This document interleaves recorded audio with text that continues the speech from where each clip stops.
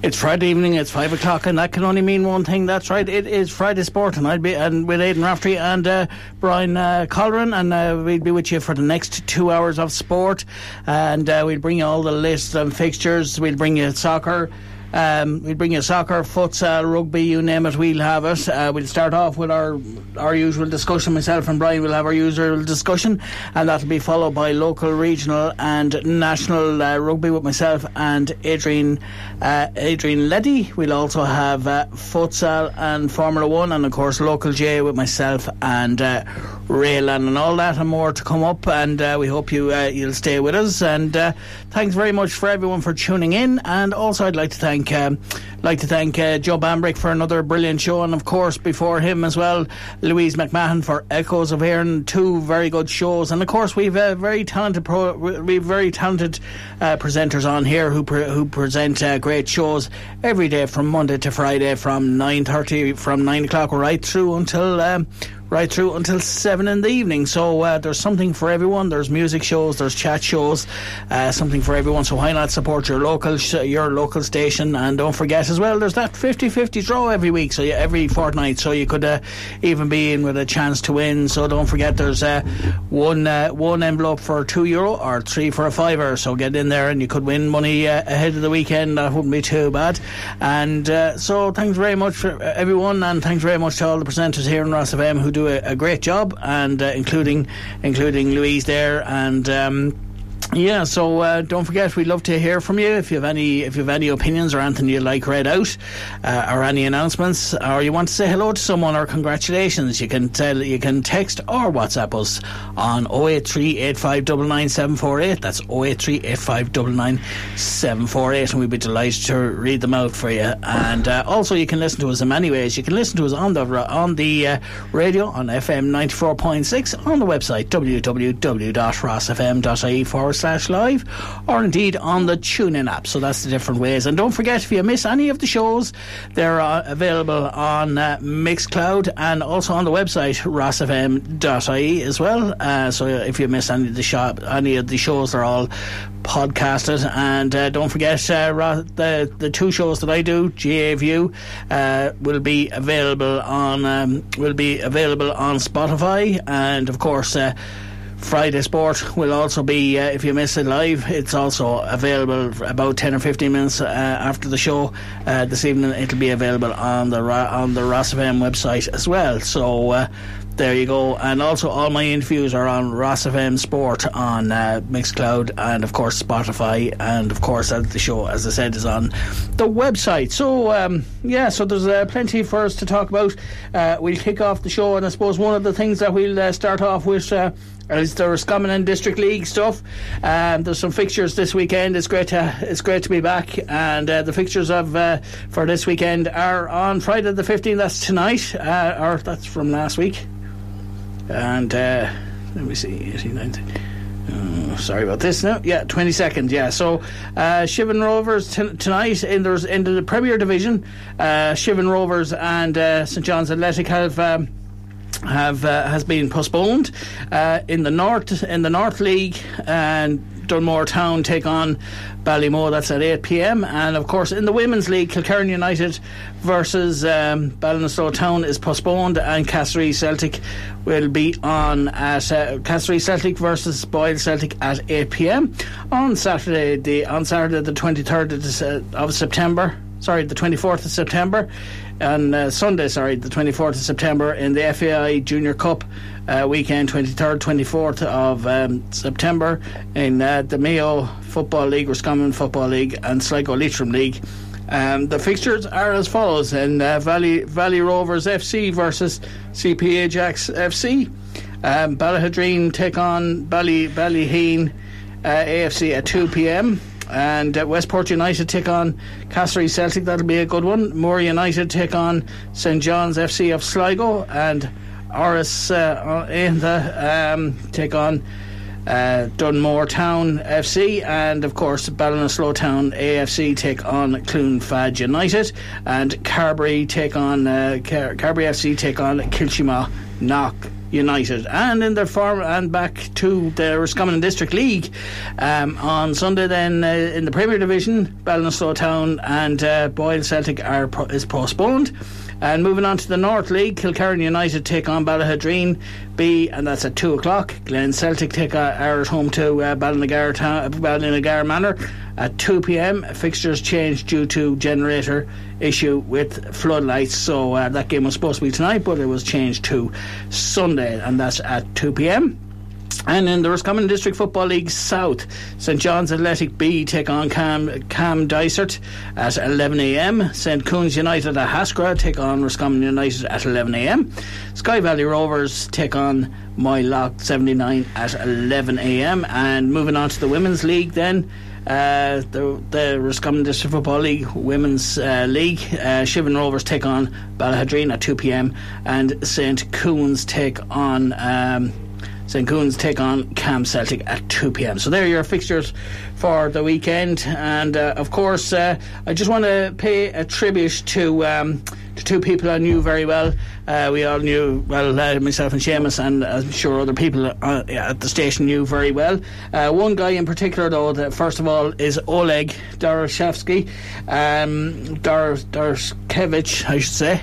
He passed away. He's the physio for Craig's intermediate footballers. They had a match there at the weekend, the intermediate relegation playoff against St Aidan's, and unfortunately after the game, Oleg passed away. He collapsed in the dressing room and passed away, unfortunately. So we'd like to send our condolences and prayers to his family and of course his friends, everyone at Craig's GA Club and the wider community, and of course to another lady that's an inspiration, has been involved in a lot of sports and has brought a lot to Roscommon sports. Our sports around Roscommon is Maura Allen. She's been involved in the local side here, Roscommon Gaels GA Club, the ladies Gaelic football, Special Olympics in swimming, and also athletics and many other things. Unfortunately, she passed away in the last week, and I'd like to once again extend my sympathies to her family and friends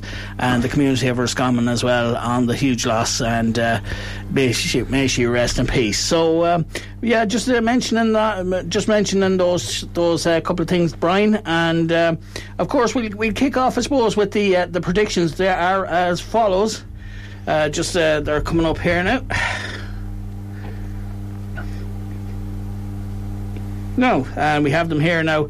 And the results are as follows: Wolves 1, Liverpool 3, Aston Villa 3, Crystal Palace 1, Fulham 1, Luton Town 0, Manchester United 1, Brighton 3, Tottenham 2, Sheffield United 1, West Ham United 1, and Manchester City 3, Newcastle 1, Brentford 0, and Bournemouth 0, Chelsea 0, Everton 0, Arsenal 1, and Notts County versus 1, and Burnley 1. So the results are: I got 8 out of 10, Dara got 9 out of 10, Emer got 5 out of 10, Martin got 7 out of 10, Noel got 5 out of 10, Brian, you got 8 out of 10, and so did your mum Mary. So what do you make of them results?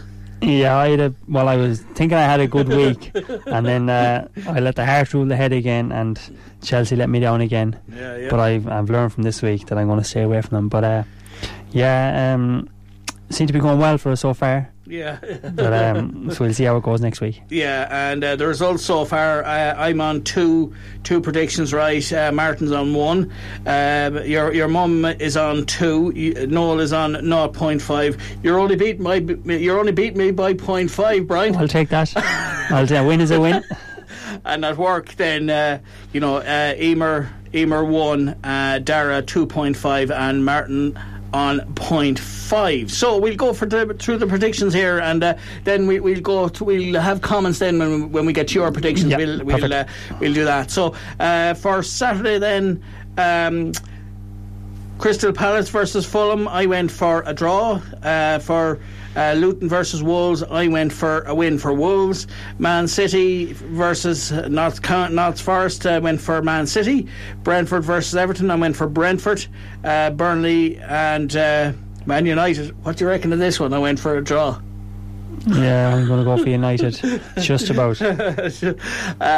On Sunday, Arsenal versus Spurs, I went for Arsenal. Brighton versus Bournemouth, I went for Brighton. Chelsea versus Villa, I went for Chelsea. And for Liverpool versus West Ham, I went for Liverpool.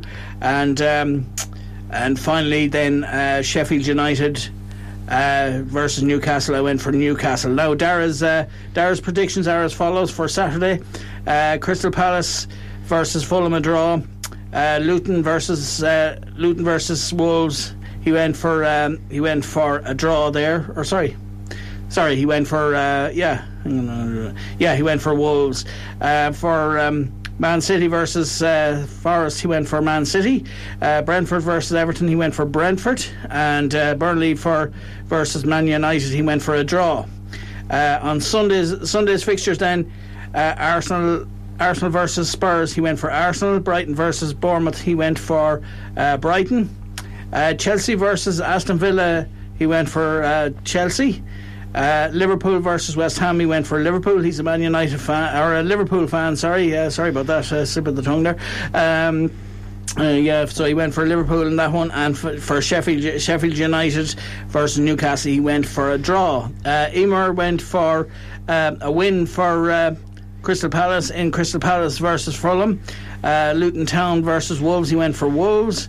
Man City versus Nottingham Forest, he went for Man City. Brentford versus Everton, he went for Brentford. Burnley versus Man United, he went for Man United.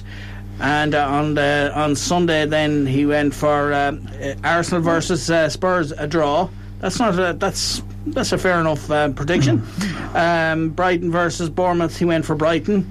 Chelsea versus Aston Villa, he went for Villa. Liverpool versus West Ham, he went for Newcastle. So and Liverpool versus West Ham went for Liverpool. So what do you think of them now? There are some interesting ones. And finally, we'll go to Martin as well.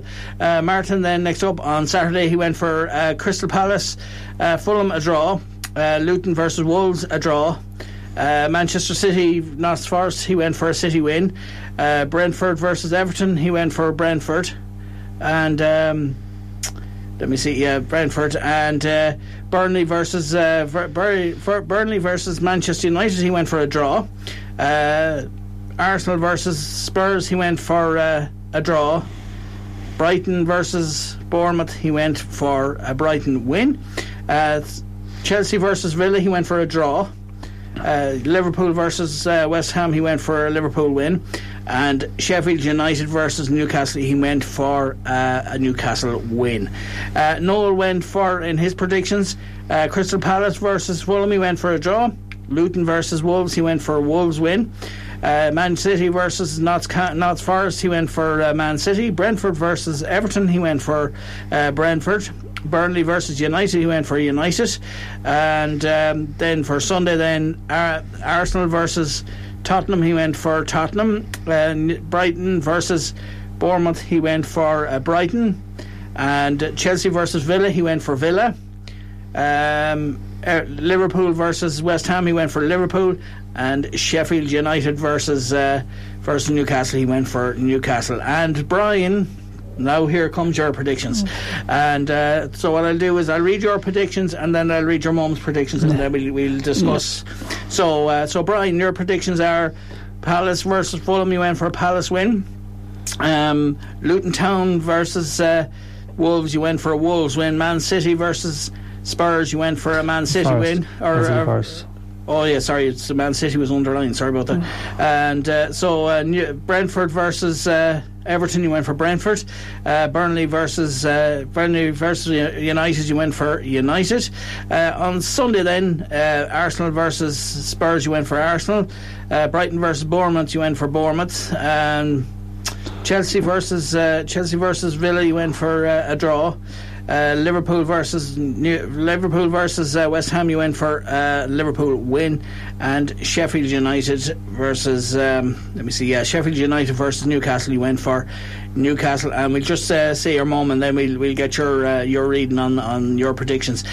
So for Brian's mum, then Mary, and she went for in Crystal Palace versus Fulham. She went for Crystal Palace in Luton versus Wolves. That was a draw. Man City versus Notts Forest, went for a City win. Brentford Everton, a draw. And Burnley versus Man United, a Burnley win there. And for Sunday then, Arsenal Spurs went for a draw. Brighton versus Bournemouth, a Brighton win. Chelsea versus Villa, a draw. Liverpool versus West Ham, a draw. Sheffield United versus Newcastle went for a Newcastle win. So so we'll go back to your predictions there. Yeah, but just go through them. Crystal Palace, Fulham. I went for Palace. I thought Palace were unlucky last week against Villa. A couple of late goals by Villa. I thought Palace deserved a draw in that game. I'm just going simply for the fact that they're at home. That's why I went for Palace.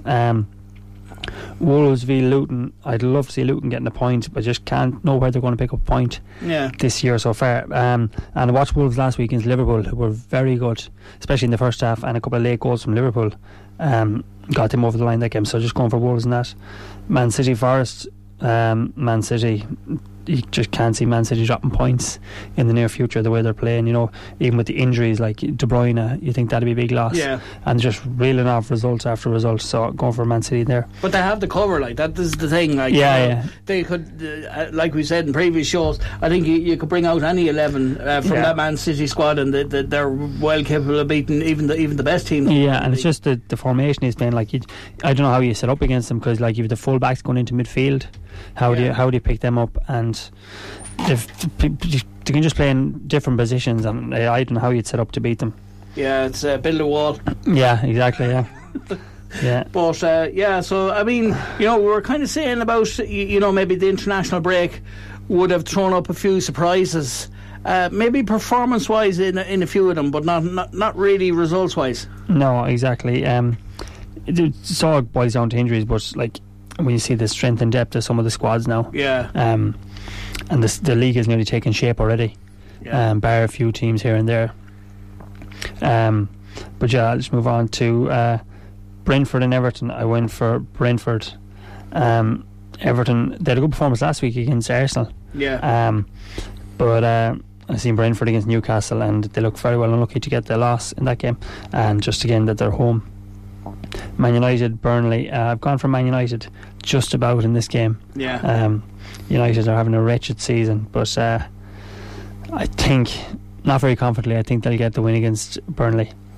And then on Sunday, Arsenal and Spurs. I went for Arsenal. So impressed with Arsenal how they've started this year. The win in the Champions League on Wednesday night. Goals come from all over the pitch. They probably haven't got a 20 goal a season player, but when they're chipping in from every position. But I think in midfield, I think Declan Rice is really kind of, I think he's given them that bit of security in midfield. Really up front, strike wise, they're not doing too bad. I mean, Partey is doing well in the squad as well. He's a good player. But I think more that maybe in defence, maybe they might need one or two players. Yeah, I think that's probably what was their downfall last year, not having a defensive midfielder of the quality of Rice. But since he came in, like, he's just went in there seamlessly, and he's made them a much better team. But I mean, like last year with Arsenal, they slipped up maybe once or twice, but they never looked like relinquishing that first place spot until kind of more about 5 or 6 weeks before the end of the season. And then when it was there to be won, when they needed, when the pressure was on. Now I suppose by City's standards, they weren't their normal selves either, but their experience in tight spots, as we've seen them, like when themselves and Liverpool were went toe to toe on the last day of the year before. Maybe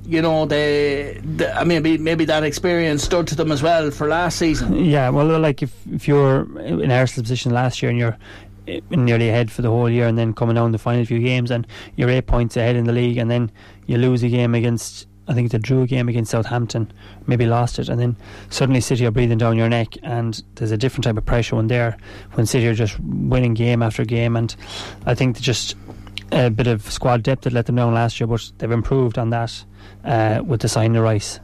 Yeah, that's it. And I mean, but he's a very diverse player. I think he could play kind of defensively or offensively, but I think maybe he could nearly try him out wide as well. I'd say he'd do a job out there as well. He's just one of those players, isn't he? He'd do a job anywhere for you, but I think his best position is the holding midfielder. But even you see against United, he got the late goal. Probably what he's not known for his scoring, but if he can chip in with a goal or two, he's nearly the complete player. That's it, and it's going to be. There's some very interesting games there from what we've read out. It's going to be. This week I threw in a sort of a curveball. This week I went for Bournemouth to beat Brighton. Brighton's first season in Europe, coming back after a defeat on a Thursday night, and it's just how they adapt to the game on the Sunday. And I just watching Bournemouth play against Chelsea last week. They were defensively solid. Chelsea should have won the game, but they got a point out of it, and they'll be going in with lots of confidence and just going for an away win there, a bit of a curveball. Yeah, it is, but I suppose really, as well as that, they may have lost on last night, in the Europa League or whatever, but something. It's the first time they've ever played in Europe, so I mean that sort of experience will really stand to them against the better teams, because they will see, that the bar is higher in Europe, and they can plan, they can use that. They can bring that into Premier League games as well and say, right, this is what we need to do, against this type of a team, depending on the type of tactics the opposition are playing. Yeah, like he could easily make 4 or 5 subs the next day and have a completely different team out, and they just seem to play a different style of football in the Premier League. Yeah, but you need that too as well. You need to kind of. Sometimes you need to have this is the style of play. To a certain extent, but sometimes depending on the opposition, you might have to do tweaks tactically or maybe even personnel wise in team selection. Like one day you might say, okay, well, we need to hold a midfielder against this team, and then maybe against another team you say, all right, well, we don't need we'll take these teams, so we can have a more attack minded midfield. Yeah, they seem to be a different team in the Premier League. Like, they're full possession based team. They're very comfortable. The goal is very comfortable taking the ball off defenders, building up from attack. But I just think this week they might trip up. Yeah. But I think as well now, when you consider that they're doing this without Caicedo was one of their best players last season, and they're doing well this season, even without him. If you go through the players they've let go, Caicedo, McAllister, even Cucurella the year before, who was one of their good players. And however they find the players, whatever scouts they have, however they find these players, they're just as good, and they're not afraid to sell on players, because they know well and that Ferguson they probably have as well. Ferguson, they know well they'll have someone just as good lined up, so it doesn't seem to bother them. And they got him on a League of Ireland player that you see, a lot of people say, oh well, if you pay 80 million, if you pay 90 million for a player, he must be brilliant. Doesn't always the case. He wasn't worth half the price of another striker, we say 80 or 90 million nowhere, but yes, he's producing them better than the top of the top strikers. You could easily name off 5-6 strikers that have cost 80, 90, 100 million and just haven't worked out. And he'd be in demand now. There'll be clubs wanting to get in for him. It will, of course, but I think Brighton is the perfect fit for him at the moment with the football they play. Yeah. It'd be no harm for him to stay at Brighton another 2 or 3 seasons. He's only 18. He shouldn't be in any panic to get this big move, because if it doesn't work out, and one bad move, and it could put a stall to your career. Yeah, but this is it, and confidence as well. So we'll move on to the big game. We'll look back at last week's win against Tonga, and I think one of the things that we say pundits have said in previous games, that it is the cornerstone of everything that Ireland do is from the line out. That's the springboard for most of their attacks, as well as Johnny Sexton's kicks as well. But a few people have been critical about that maybe things were going wrong in that area. But by God, it was addressed there. It was addressed against Tonga, and it was really perfect. They were all flawless, weren't they? Yeah, that was the one area that Ireland were sort of not underperformed but haven't been immaculate on, was the line out. And you know, a lot of the pundits were questioning this game, like saying Tonga are going to bring something different and a lot of power from the front row, Tonga and the scrum. But Ireland matched them up and more in that game and ran out convincing winners in the end. You know, the strength and depth of this Ireland team is just phenomenal at the moment. It's frightening, you know, what they can do, what they can achieve. That's it, and you know, it's going to be look, they've won them all convincingly, but this brings us on to the big test. There's two big tests. Well, I think this will decide Ireland's group, really. This will be a group decider, with all due respect to Scotland, but Scotland won't be easy bet either, but that's a discussion for next week. But you know, this South African team, you know, the Ireland aren't taking them for granted, but South Africa aren't taking Ireland for granted either. This is the number one in the world versus the current champions. Yeah. So I mean, you know, this is going to be a brilliant one. But Ireland will really have to bring their A game. There'll be no runaway win for Ireland in this one. It's going to be a very close game. Yeah, it is. Like, since the opening game of the tournament, it's definitely the most anticipated game. You know, it's the world number one team, Ireland, against 3-time champions, and like Ireland coming into it. Just saw a stat there this morning. Ireland coming into the game 15 games unbeaten, which includes wins over South Africa and a Grand Slam. But Ireland, like, only making one sub from the previous game, just emphasis like that Andy Farrell wants to stick with the tried and trusted. And yeah, it's not going to be an easy game at all. You know, South Africa's power is going to have to be matched again, and their wingers, you know, they're phenomenal. Their try records for South Africa is just phenomenal. But yeah, no, I mean, when you look at it now, I was talking to a few people and I saw it in the article, you know, with their team was named and their subs bench, they're going for 7 forwards and 1 back. That's a very attacking, isn't it? Yeah, it's a very risky move, but it just shows that their game, like, is just going to be all power. Yeah. I'd say the only, well, I would say weak link, but the only game that isn't perfect is the out half. Manny Libak, he was kicking the last day, and his kicking from set pieces, like under no pressure at all, was very bad. Like, he wasn't missing them by, you know, a foot or two, he was missing them by 10 foot, and that's with no pressure on. So if the game is in the melted pot, you know, coming down the home straight and he is under pressure, I think that's where South Africa could become undone. That's it, and you know, especially with the, you know, we've seen, and I mean, with this Ireland team, you know, they've had 2 great games coming into this, 2 convincing wins, so they're going into this game full of confidence, but knowing that this is going to be an easy game. But I think the key thing about it is, you know, between the 2 games, it's been more or less the same. I know there was from the team that played Romania, there was 4 changes for last weekend's game, but for this game there was only 1. But you know, the players against Romania, they come on towards the end, and they kind of steady the ship and all that. So you know, they have game times in the World Cup, and then they're, you know, so for this game there was only one change, and that's key as well. You know, more or less keeping the core of the team there.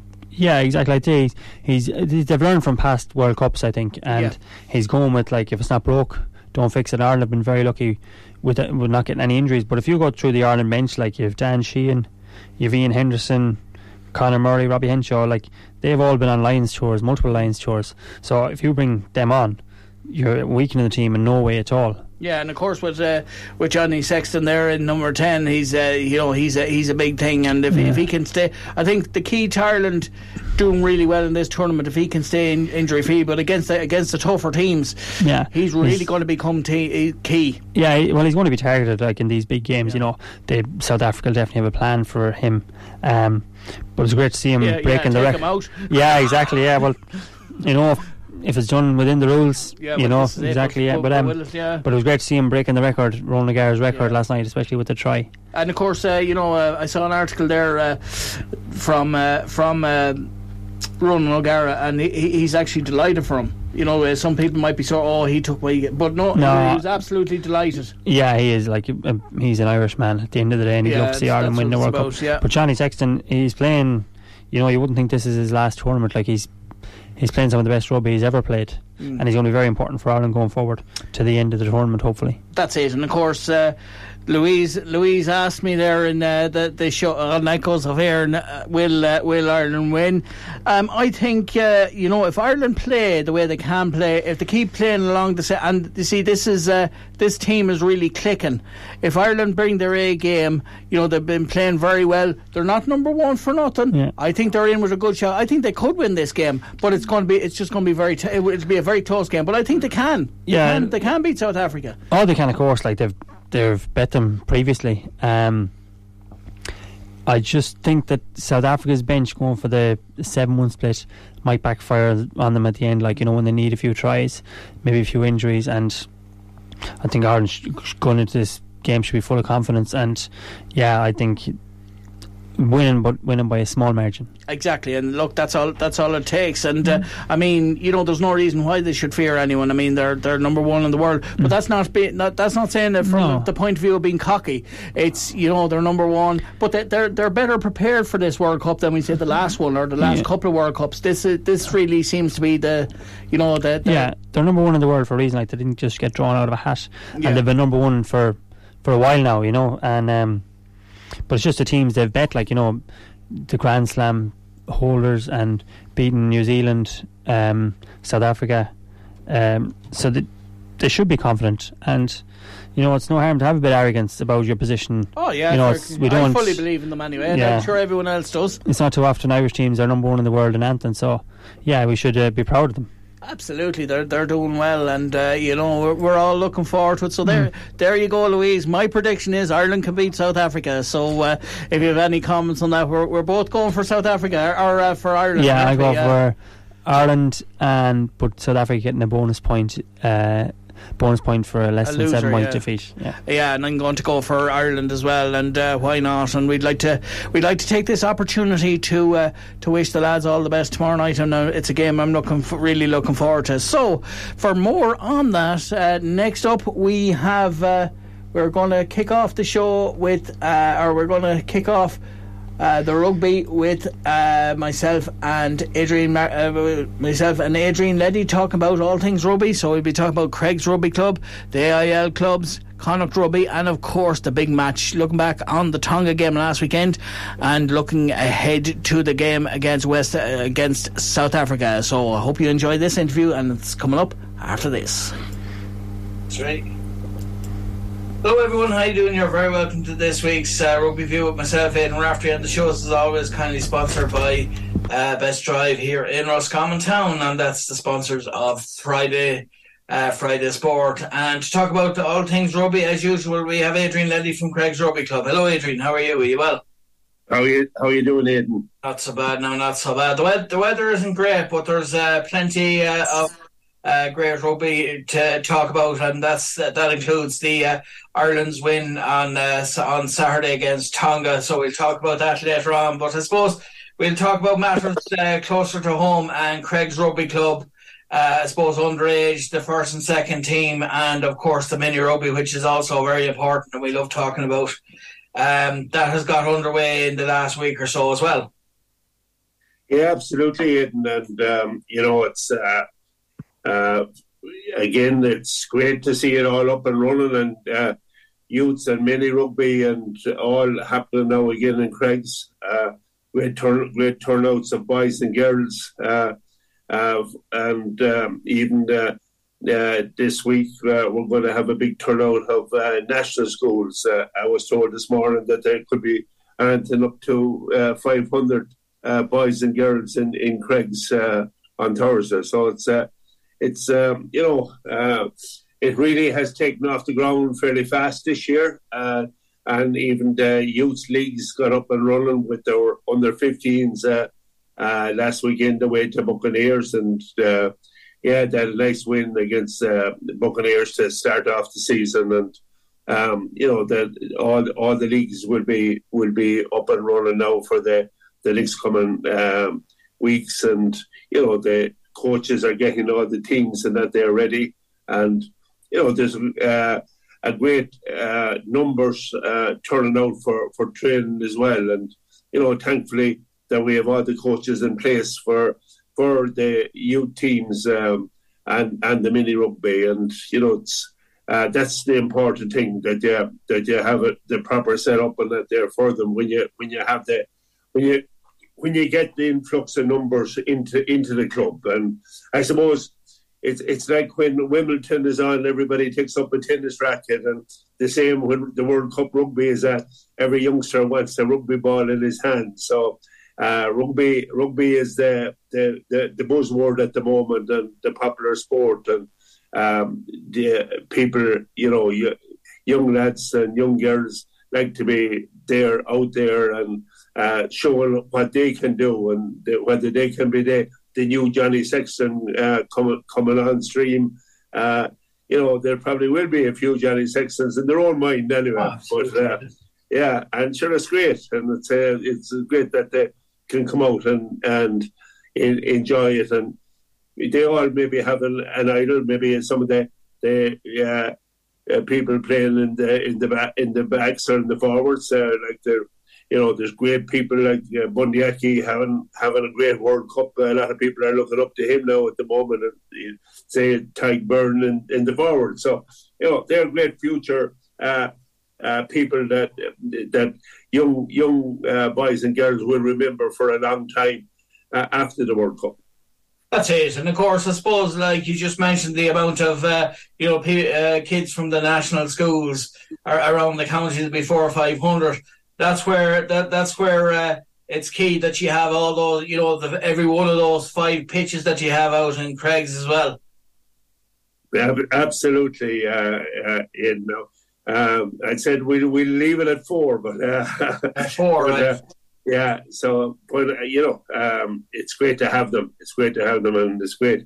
They're all in great shape, even considering all the rainfall at the present time. They're all ideal, and great coat of grass on all the grass pitches as well. So we look forward to the day, and look forward to welcoming all the various primary schools to Craig's during the week.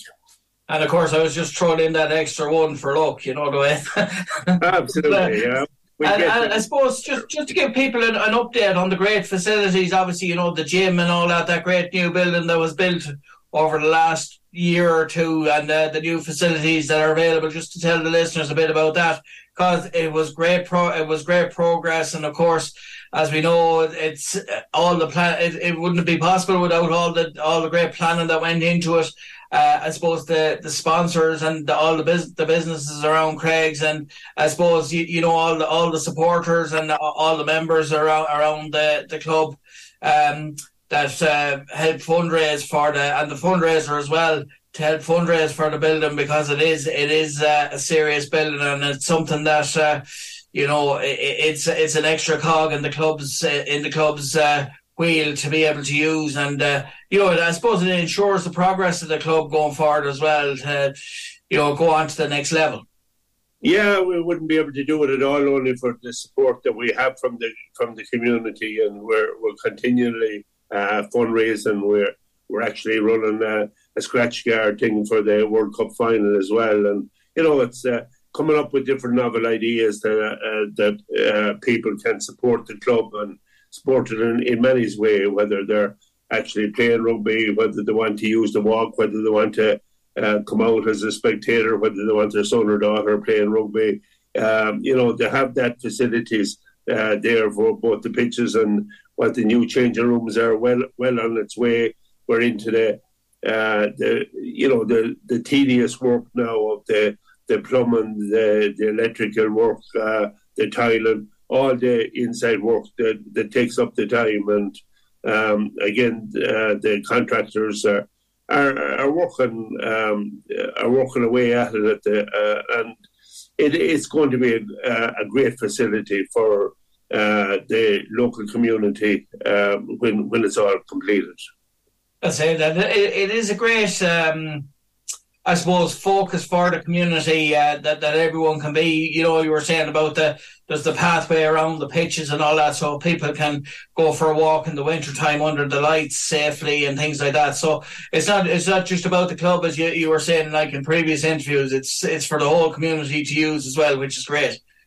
Yeah, coming into the dark nights where the local roads aren't safe for walking or cycling. So it's great to have that facility there lit up that people can go after work in the evening and go for a nice walk. And I'm glad to say, Aidan, that it's well used, and it's probably it really took off during COVID and it has continued to be in great demand. So and then there's parents that drop off their sons and daughters there for training, and they themselves do a bit of exercise by taking in the walk and that there while they're waiting on their son or daughter to finish training. So it's great from that point of view that we have that facility for the parents as well. And of course, I suppose that brings us on, to the first and second teams and the underage teams. There's been, I suppose that the underage players have been busy between, pre-season training for Craigs, but also there's been a lot of them involved with rugby, with Connacht Rugby as well.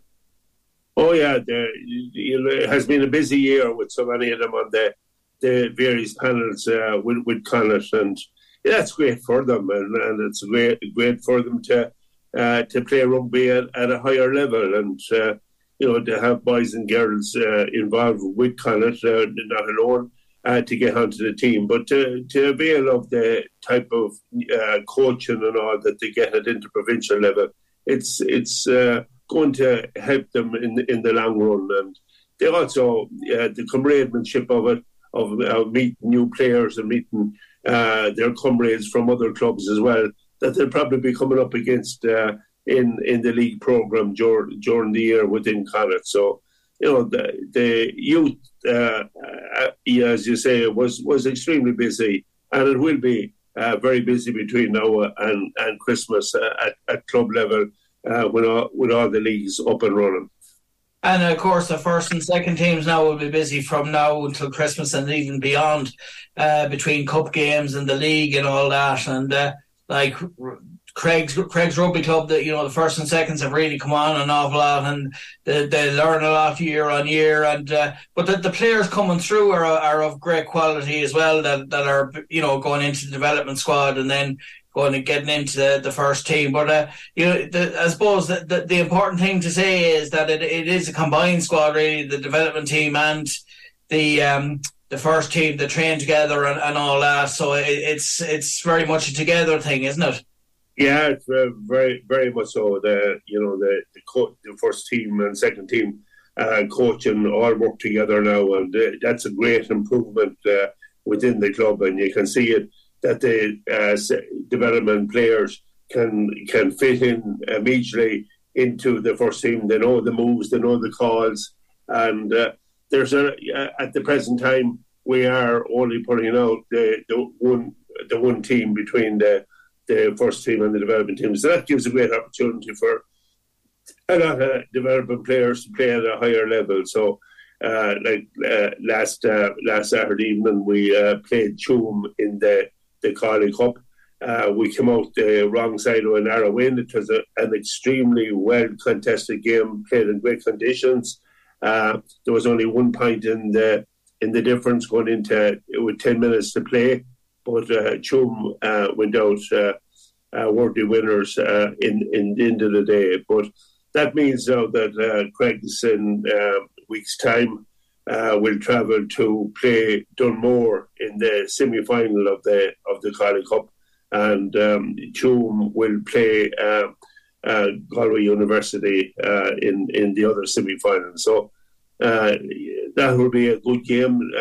Dunmore have been doing very well. Dunmore have a lot of players in that would have played their rugby maybe across the world. Have a lot of players from South Africa, from different parts of Europe as well. So they are going to be a very strong side now, and it'll be a big ask for Craigs up in Dunmore in a week's time. So that's what it's all about, to get good rugby at this time of the year, and to know what we have to do when the league gets up and running.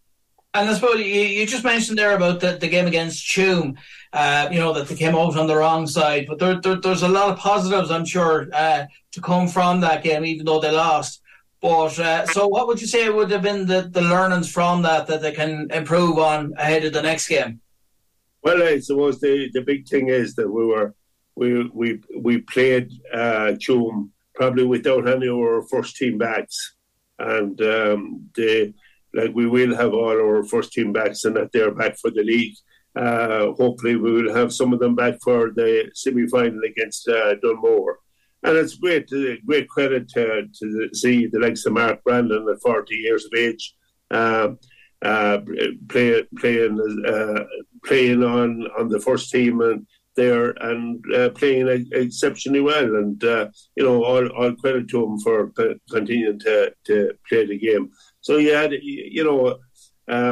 between young and old, you had good combination out last Saturday evening, but there will be a lot of changes in that team as it goes, and then a lot of the lads that are helping out from the development squad will fall back into the development team, and that's that will mean that we'll be putting out two strong teams, and a lot of these lads now that have played a couple of games with the first team, that will help them going back into the second team again, and it means that if we have injuries on the first team, that they would be able to slot in well into the first team at any particular stage during the season.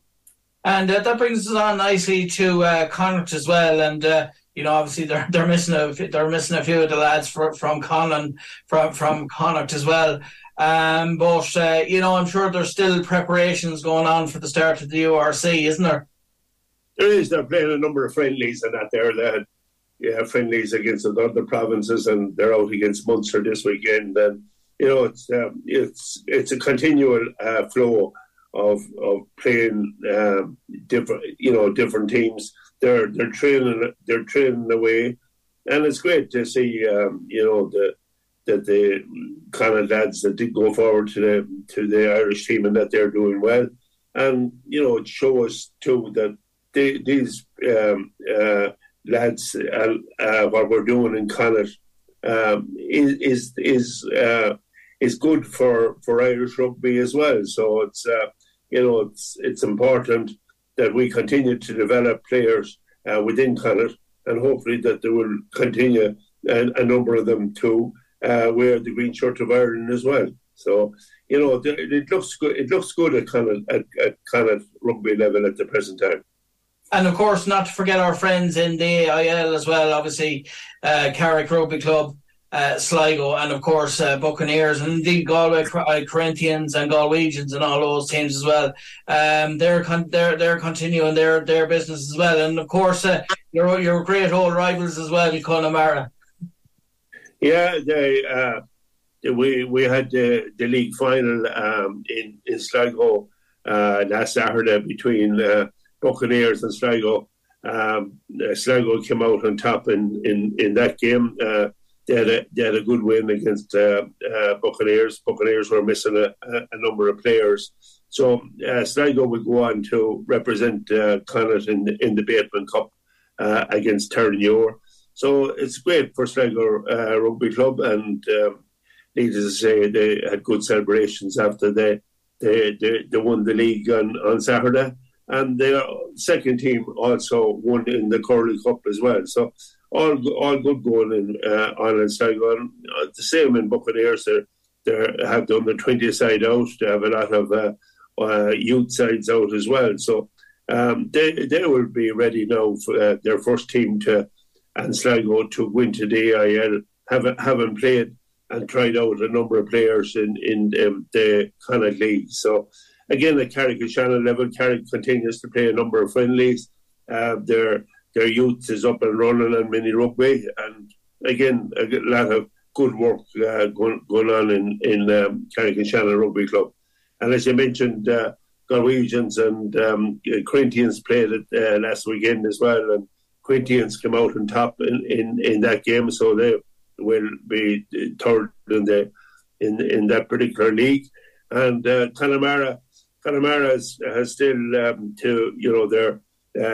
they're just getting the season up and running. They have other commitments probably there with Gaelic and whatever, so they didn't enter a team into the Collie Cup this year. So we wait and see. As you know, they'll be still about when the league comes around, and they'll be, as Connemara, they're always a hard team to beat, but there's great rivalry in the right way between Craigs and Connemara.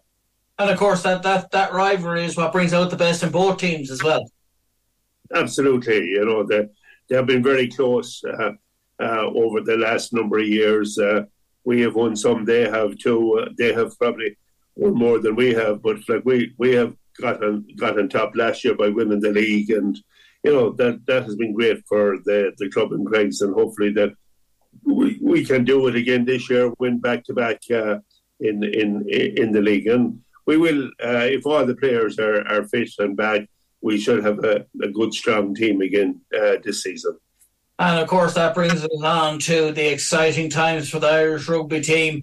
Like we more or less said last weekend, a predicted win, another great win. Wow, a very convincing win for this Ireland team. Unfortunately, Finlay Beelan, I think he misses out on the South Africa game with a HIA. He's having a HIA, so I think he misses out. But I think apart from Finlay Beelan, we're not too bad injury-wise. Yeah, Ireland played exceptionally well against Tonga. They were slow to start, but once they got into the game, they played absolutely fantastic rugby.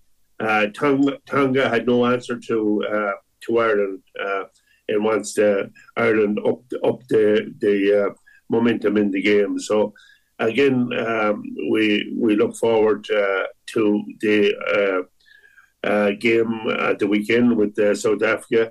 And, it's fantastic to see the two kind of players that started the team of Bundy Aki and Matt Hansen having tremendous games, and particularly, Bundy really was the man of the match in the last two games. He's on fire at the moment, and let's hope that he will bring that into the game on Saturday against with South Africa. And as you mentioned, Phelan Beelan had to go off the field. He had concussion. He is going through the protocols now that a player has to go through in the professional level to see whether he will be fit to play or not, to maybe take his place on the subs bench at the weekend. But if he doesn't pass that, Tom O'Toole from Ulster will probably come into on the subs bench. But we'll just wait and see how that develops during the week. That's it. And of course, I suppose that leaves us looking ahead now to the big match itself. I suppose the group defining game for Ireland is the South Africa game, really. And look, as well, it has to be said, Scotland are a very tough side now. They've improved hugely, and they're a very hard tough team to beat as well. But you'd have to kind of put, in all fairness, you'd have to put South Africa ahead of them, and it's not going to be an easy game. But if they can keep up, if Ireland can keep up that momentum, there's no reason why they can't beat the All Blacks. The warm-up games are over now, Aidan. They had a number of warm-up games there during the summer, and they had two easy enough games already in the World Cup. So Saturday's game is the big game. This is the real one at Test Rugby. The top two teams were in against the world champions in South Africa. They're a very strong physical side. So Ireland will definitely have to be on their game on Saturday to defeat them. There will be very little in the game. There'll be some contest up front now between in the forward battle, but in the scrums, mauls and rucks, and also the line-outs. So it'll be a very interesting battle, and then to see how the back line goes. That we will have to try and get quick ball to Johnny Sexton and to get our back line going. That's how they have played and played very well in getting the ball moving to the wings as quickly as possible. So let's hope they can do that against South Africa on Saturday. But there's big games, and don't write off Scotland either. Like that. That is definitely going to be another big game for Ireland. But let's not talk ahead of ourselves. We'll take one game at a time, as the old saying goes, and we'll worry about South Africa on Saturday now and see if we come out the right side of it.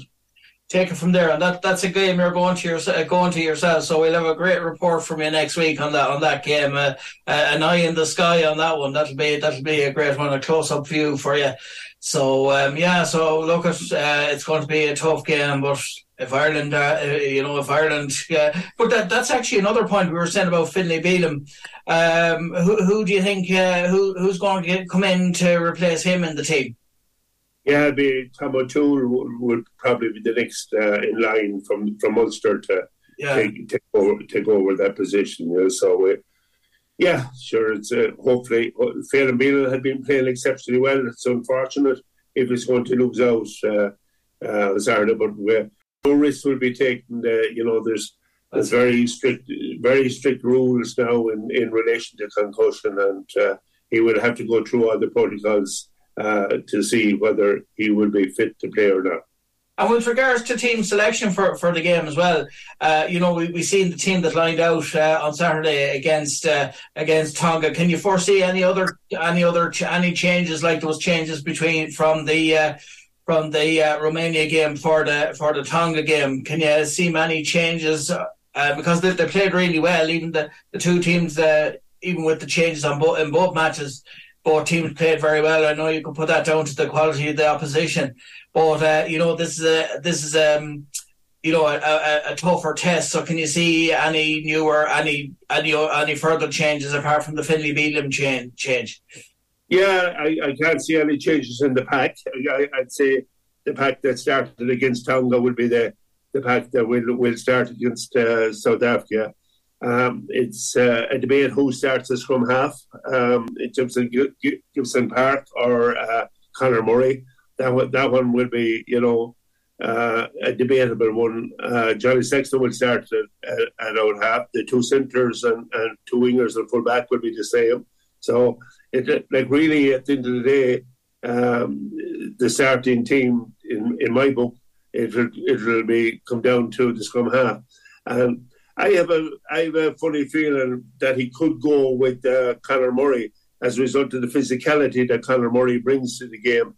He probably isn't as sharp a passer, but he's definitely he's another wing forward really in there as scrum half, and he'd bring the physicality to it, and that's what you will probably need against South Africa. So. Whether that's what he had in mind when he made that change for the Tonga game, we'll have to wait and see on his selection. And they will know best of how they're performing, how they're performing in training, and what they want to bring to the game. If they want a faster ball and the pack is on top, James Gibson Park will probably be the player that will be picked. But if you want a man to battle it out there, Conor Murray will be the one that he'd go for. So I'm shading a little bit on the towards Conor Murray, considering the type of physicality of the game that we're playing against South Africa. And I suppose another thing that maybe some people and critics would have said maybe kind of might have cost Ireland if there were better teams is the line out. Now they were saying on RTE Sport there that was covering it that that's a key part or a springboard for most of Ireland's attacks. But they seem to have nailed that on Saturday, didn't they? Against Tonga. Yeah. So any mistakes that they might have made in previous ones, everything was pristine on Saturday against Tonga. It was, yeah. Paul O'Connell definitely, I'd say. Got different calls and players, came up to it on Saturday, and I have no doubt they'll have different calls and different movements for Saturday again because they're a very strong, tall, athletic team in South Africa. So they will, as I said, you will need to out muster them there in a lot of ways in the pack in order to get possession. So listen, thanks very much for taking the time out to do Rugby View with us this week, and we look forward to looking back on that game next week. Thank you very much, Aidan. And enjoy France and the match against South Africa. Right, we might be able to link up in France or that there next week. You never know, we might do. Yeah. I'm staying on out there, but not so bad. Yeah, we can do that. That would be. See how our link works across the sea, Exactly. Yeah. Test it out a bit. Thanks very much. And that was Adrian Leddy from Craig's Rugby Club, and myself talking about all things rugby. Hello everyone, how you doing? And you're very welcome to this, the first edition of Futsal Profile with myself, Aidan Raftery, and of course joining us, he's a coach of Blue Magic and the Ireland ladies team, and as well as the Irish Futsal Academy, and that's Sina. Hello Sina, how are you? Are you well? How's things? Hello, yeah, all good. Good to have you on board. And I suppose we'll to kick it off with, we'll just to get a bit about your background and I suppose how you got involved in futsal. Obviously, look, it's a really well grown sport around the world, and it's really getting a hold in Ireland as well. There's a lot of teams up in Dublin, and it's there's a lot of international teams. Obviously, UEFA competitions as well. So it's really grown, and it's a great sport, and it's a great way of getting fit. Of course it is. Of course, for me, the most beautiful game in the world. So there is no better sport than futsal, but maybe I'm biased. A little bit about my background. I was born in former Yugoslavia, today's Bosnia, came to Ireland 20 years ago, maybe even longer. Still, it doesn't mean that I will not make any grammar mistakes during this interview. Let's see how it goes. So, over there in former Yugoslavia, in all Balkans, actually, futsal would be a very popular sport. In our PE system, actually, in our school system, all handball would be very popular, and futsal court would be the same as a handball court, 40 by 20 meters. So I'm coming from Banja Luka. Banja Luka is maybe not that big, 200,000 people cities, but it would have between 15 and 20 primary schools, and each primary school would have a full 40 by 20 outside court. It's a hard surface, concrete usually, and would also have an indoor. Maybe not every primary school would have a full indoor court, but it would have an indoor court. As I said, handball, basketball, everything is done through our primary school education system. And then during the summer months, when there is a break in school, all these 15 or 20 outside courts would be available for public use. It wouldn't be under the law back then. That's it, and I suppose that's kind of key, getting them when they're in school, and when they're really young in primary school, because when they're kind of more open to developing.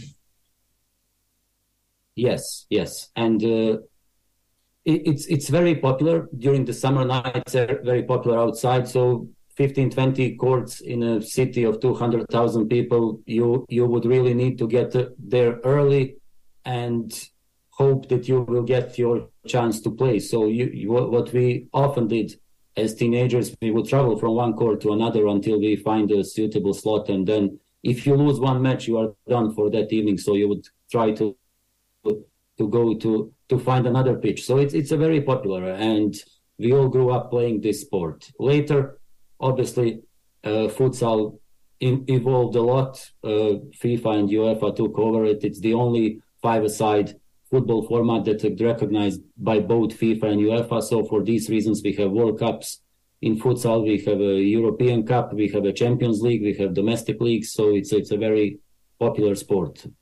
And I suppose from the point of view as well, like I've been involved with, I suppose, Ireland's senior six-a-side squad. That's kind of an outdoor version of futsal, I suppose. The Ireland Diabetic Futsal squad. And obviously Sparta Belfast as well, another team you probably know. We mutually know, I suppose, we both know, we both know kind of Emir and Dario and, of course, Drezan and Aruna as well. They're all very good and they played a huge part in, bringing it to Ireland. But I suppose that, you just said how brilliant a sport it is. And it is from an inclusion point of view in that, we say in 11-a-side, there's only, we say 4 or 5 subs allowed to bring on, but in futsal, it's roll on, roll off, and that means that everyone can get a game throughout a match, isn't that it? That's it, yeah. So for that reason, it's you'll be back on the pitch many times. You give your best for 2, 3, 4 minutes. You come out to catch a breath, and then you are back on the pitch. And also, even though we do have fixed positions on the pitch in futsal, you can't just say I'm a defender and not to participate in attacking, or I'm a winger, or I'm a striker or pivot. In futsal case, you need to know all the roles within the team. You need to know importance of each position, and you should be able to perform, not maybe equally, but you should be able to perform all these specific roles to a certain extent. I know all the people that you mentioned, Darius, Emir, Dražan, and everybody. The futsal community in Ireland is small, and Northern Ireland, I would know a futsal community all over the world, to be honest, but especially here, where I've been living for past 20 years. So I suppose really when you look at it, how it's grown in Ireland, it must be lovely to kind of see the part you're all playing, Emir, and like I just said, Dario, yourself, Aruna as well, who's with Dario, and of course, Aruna as well. And I suppose it's spreading over now. There's a league in Athlone as well, and but it's huge in it's huge in Dublin. And I mean, you're the coach of I mentioned the 3 teams you're involved with now. Could you take us take us through that as well? Yes, on a club senior level, I've been involved with Blue Magic Futsal Club for past 3.5 years. Blue Magic, well-recognized name in futsal in Ireland, and the last 4 years representing Ireland in the Champions League, which means we won the Irish League, and then after that FAI Cup, and we were able to represent Ireland in UEFA Champions League on 4 occasions. With me, Blue Magic had their success before I joined the club as well. It's important to mention. Last 4 years, we traveled to various countries, North Macedonia, Estonia, Montenegro, and last one was in Greece. We just came back about a month ago. Good experience. Club is as professional as it can be. I know in the title it's called an amateur club, like many of the football clubs even in Ireland would be called, but we try to do our best and we try to act as professional as we can. And especially when we go abroad, we try to represent Ireland in the best possible way. Unfortunately, this year we didn't manage to progress from the group stage. It's a very difficult path coming from a country like Ireland. The league coefficient is not that high, and we have to face very difficult opponents. We are usually coming from the lower pots, and only one team progresses from the group. So this year that was Doukas, hosts from Greece. They won their all 3 matches, but it's worth to mention that Blue Magic got historical 4 points in the group this year, which means we beat English side Bloomsbury 5-0, and we drew with the Moldovan sides 2-2. Both of these teams would probably, maybe Bloomsbury would be as highly ranked as us when it comes to UEFA coefficient, but to be able to compete with Moldova. And in the last game, we went into the last match with the hope that if we beat home team Doukas, that is a professional team, that we would progress to the next round. It didn't happen, but we did very well. And it's important to mention that we represent the club and country to the highest possible standards. The FAI gets reports after from UEFA, and they're always positive. And this is the best that we can do at the moment. Of course, we are working very hard and we are trying to improve every year. And I can say that we go to the Champions League 10 or 20% improved compared to the previous year, but still it's not enough. I think as you mentioned, sport is growing, especially about the Dublin area, but domestic league is something that we need to have a competitive games, to have better structured clubs, to somebody who would challenge Blue Magic and possibly beat Blue Magic in the final. And we need this because the clubs that we face in the Champions League have these kind of matches week in, week out, and we only have these kind of matches once per year or never. When we go to Champions League, we are pushed outside of our limits. Here, we need more competitive games, more competitive teams, and better domestic league if we want to make a significant result in Europe. It's similar to football clubs, so there is no need to explain. Yeah, more. And I suppose really, if you're aspiring to play football, whichever code, obviously there's different codes of football, futsal being the main, but it is a great stepping stone because I think if you can get used to the skills and master the skills of futsal, then, if you go on and play 11-a-side or 6-a-side or whatever, I think you have a great skill base when you play other sports, because I suppose it's all about, in 11-a-side, if you have the skills from futsal, you're in tight spaces. We say in 11-a-side, you can get out of it, and it's you have the footwork, I suppose, as well, which is essential. And so it is a good basis for whatever code you go on to. And I think, it's a good foundation. And of course, it starts, as you said, up in at schools level or, at youth level, underage level, and work your way up to work its way up to adult. And, it is great in Dublin. And of course, another team, a few teams there that I mentioned, Dario and Aruna are involved with World United. Amir is involved with Clontarf Vikings. All these teams. It's great to see it, and yourselves as well at Blue Magic. So I suppose the rivalry when you're meeting them is good, but it's not a dangerous or a bad rivalry. It's just a rivalry that makes each team better. And of course, like just mentioning those lads as well, your experience of Dario and Aruna and that, and they're great lads. Amir as well. They're all great coaches. I know Amir from the 6-a-side squad in the 2018. He was a great leader on the pitch, and you can see that all his experience when he's coaching as well. I suppose much the same as yourself. And Dario as well, he was in charge of Sparta Belfast. I was the physio with them as well when they went to the UEFA Futsal Champions League preliminary round in 2021. So it's all huge, and it's great experience that when you're playing in these UEFA competitions, you can bring that back to your own league, and then like when you play in future UEFA competitions as well, it's essential.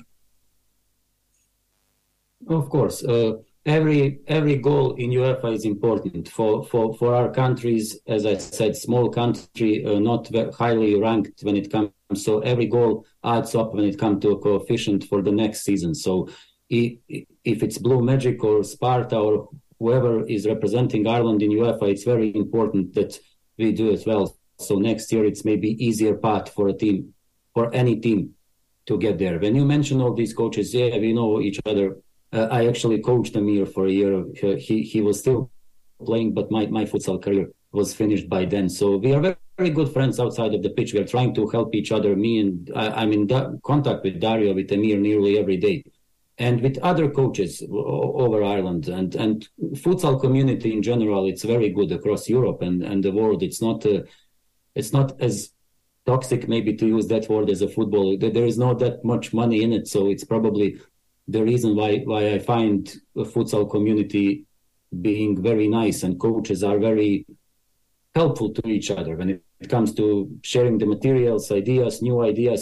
Somehow we always say futsal trying to do our best. When you mentioned the skills and the things that you develop while playing, while futsal is a sport in its own right, it also serves football a big way. In a big way, we all know that players who come from futsal, and there is a greater pressure and limited space, limited time to react. Once you develop these skills in a what I call the jungle hostile environment, once you go to a bigger pitch, you think you have loads of space and loads of time.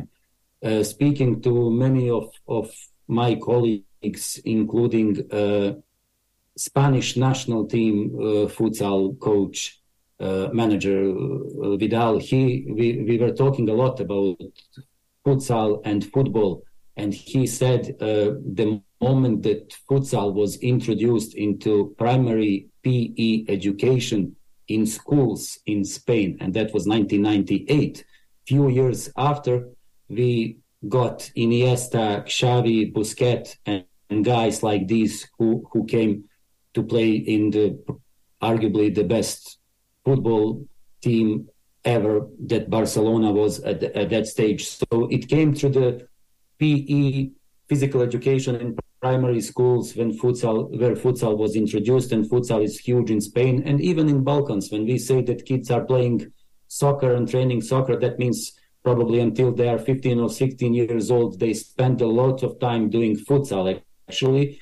Or if they are playing on artificial grass, like you mentioned the 6-a-side national team, there would be small-sided games, so it would be nothing like 11-a-side. So the huge focus is on skills, freedom, as many touches as they can, and because we don't have this culture anymore. Look, all the biggest Irish football players who finish their careers now, some of them work as pundits.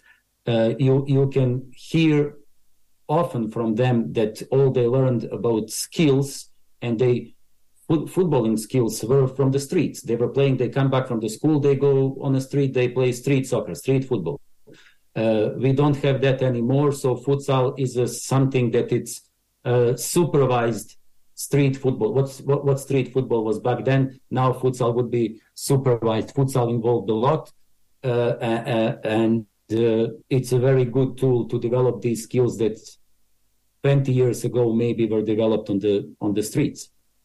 And of course, as well as that, I suppose from a refereeing point of view, if you want to be a referee in futsal, it is very technical for a referee and how he goes about it. Plus, I suppose the referee is on the sideline as well, isn't he, as opposed to being on the pitch, and there's one linesman one end of the pitch on one side, and then on the other side, down the other side. So that's the way it's done. So it's a very technical game to referee as well, isn't it? So you'd have to be very tuned in for the skills as well. And of course, the goalkeeper is a fly goalkeeper as well, so he can come out, and that kind of makes him one of the key players as well, because he has to know, you have to be able to read the game, know when to be on the line and get back onto your goal, but knowing when you can push it and come out and maybe even go into the opposition half. Yes, so evolution of futsal is crazy. Futsal is growing so fast, especially when it comes to tactical elements. It's a very technical and tactical game, and involvement of a goalkeeper. Last few years we see expansion in that, but we also see this in football. Nearly regardless of how good goalkeeper you are these days, and if you want to play in the biggest clubs in the world, you have to be good with your feet as well, not just one but both. We can see now that all these big teams, Man City, majority of the teams, even in the Premiership, they have a Brazilian goalkeepers or goalkeepers who are good on their feet. When it comes to futsal, this is also a must. Last few years, I can't remember a single serious European or world team, club or country that goalkeepers wouldn't be able to join the attack if needed. And it's not as simple as it looks. Once you have this option, tactically, the game, the futsal evolution is very fast, and there is always something new to see.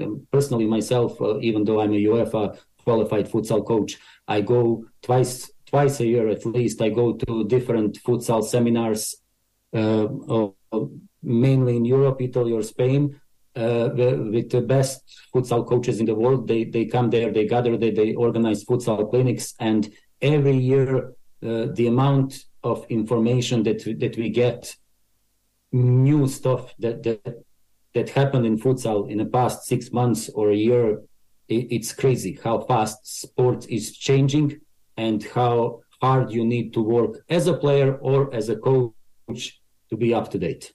And of course, that brings us. You mentioned referees as well. Yeah, exactly. Referees.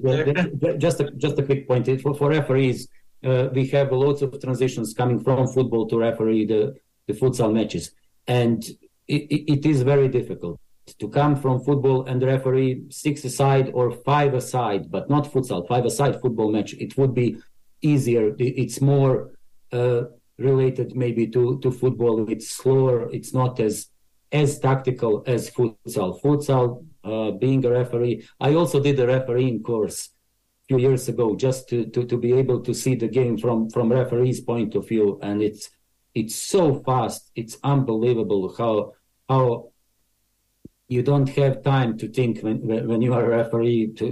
Decisions are same for the players on the pitch. You really have a split second to make a decision, and it's very, very, very dynamic and exciting sport to watch. And that brings us on to another team that you coach, the Ireland ladies team as well. Yes, I'm a manager of Ireland national ladies deaf team. So. Sorry, I should have mentioned that. No worries. Another great experience for me, completely different experience. I've been involved now for a year, I would say, as a manager and head coach of this team. Completely different experience. Being involved in futsal for more than 20 years, I thought I knew everything about it, about coaching and about the game, but this was something very challenging for me, especially when I took over the group, which was in July last year. We were preparing for a Euro Cup that was held in Italy in October last year. So obviously I don't speak sign language, so the communication is completely different. Coaching women, some of them very young girls, 15, 16, maybe one or two of them. The others are coming from different sports. Some of them played football on a quite competitive and high level here in Ireland. Some of them are still playing. So it was a great challenge. We went to Italy. We end up being fifth in Europe, which was a great result and great achievement. And also, by achieving this result, we qualified for the World Cup, which is being held in Sao Paulo, Brazil, in November. In about 6 weeks, we are going to represent Ireland in the Futsal World Cup. So this is in Sao Paulo. So what can you say? Brazil and South America are countries where futsal started and football. So going in Brazil, not to watch a World Cup, but to be a participant in this, it's a huge thing for me. And of course, it's a testament to the girls and the hard work they put in, but also the hard work you put in as a coach.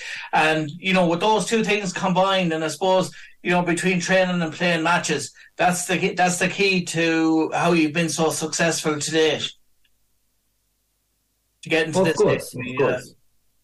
Look, my last, as I said, 20 years, I've been coaching futsal actively or trying to actually I established my first club here, Clontarf Vikings, that you mentioned that Emir is in charge of now. I established this club I don't know now how many years ago, but of course girls are working very hard. It's a pity that we don't have a futsal league for women in Ireland. It's something that maybe FAI or whoever might be interested in should establish, and we should for girls, again, it's very difficult. They are coming from football and hurling, Gaelic backgrounds. They are proper athletes. They train very hard, and we practice futsal.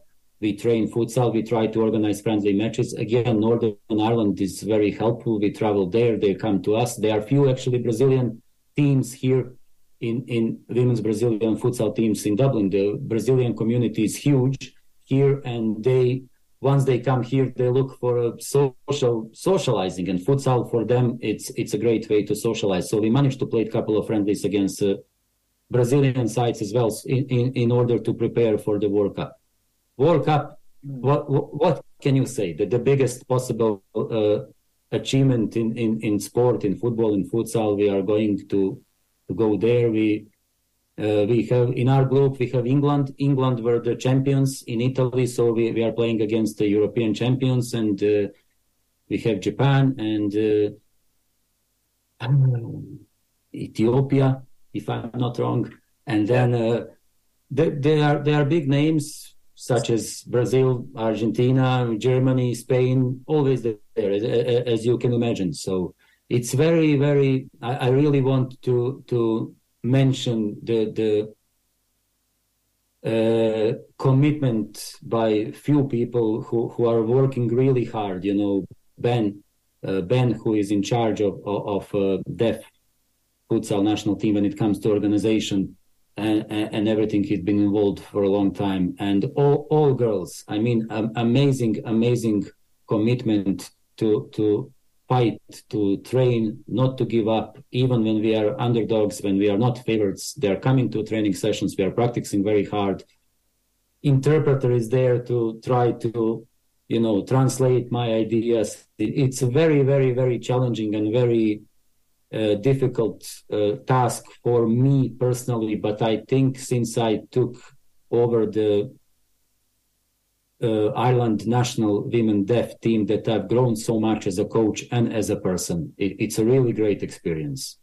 That's it. And finally, to bring us on to another strand of your career, which is the Ireland Futsal Academy that you have established. Can you tell us a bit more about that? Yes, after so many years of being in futsal and after so many years of hesitation, thinking, would I be able to do this or not? I finally got everything in order, and I think I'm ready to embrace this another challenge. Irish Futsal Academy is my own project that I'm just starting now. I just registered everything, still waiting on some papers to come from revenue, from all these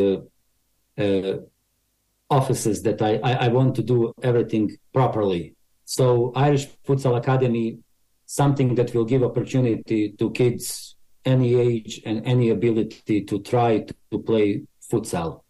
My hope is that from my own experience, there is not many people who tried to play futsal and didn't like it. So I hope that I will get as many kids as possible to fall in love with this beautiful sport, and this maybe could become their major sport, their only sport, or even as a tool development for football. So what I'm going to focus with my academy, it's 4 or 5 things that my 3 to 5 years plan is. Obviously, I would like this academy to grow and become bigger than Dublin and go all over the Ireland, and let's see, why not?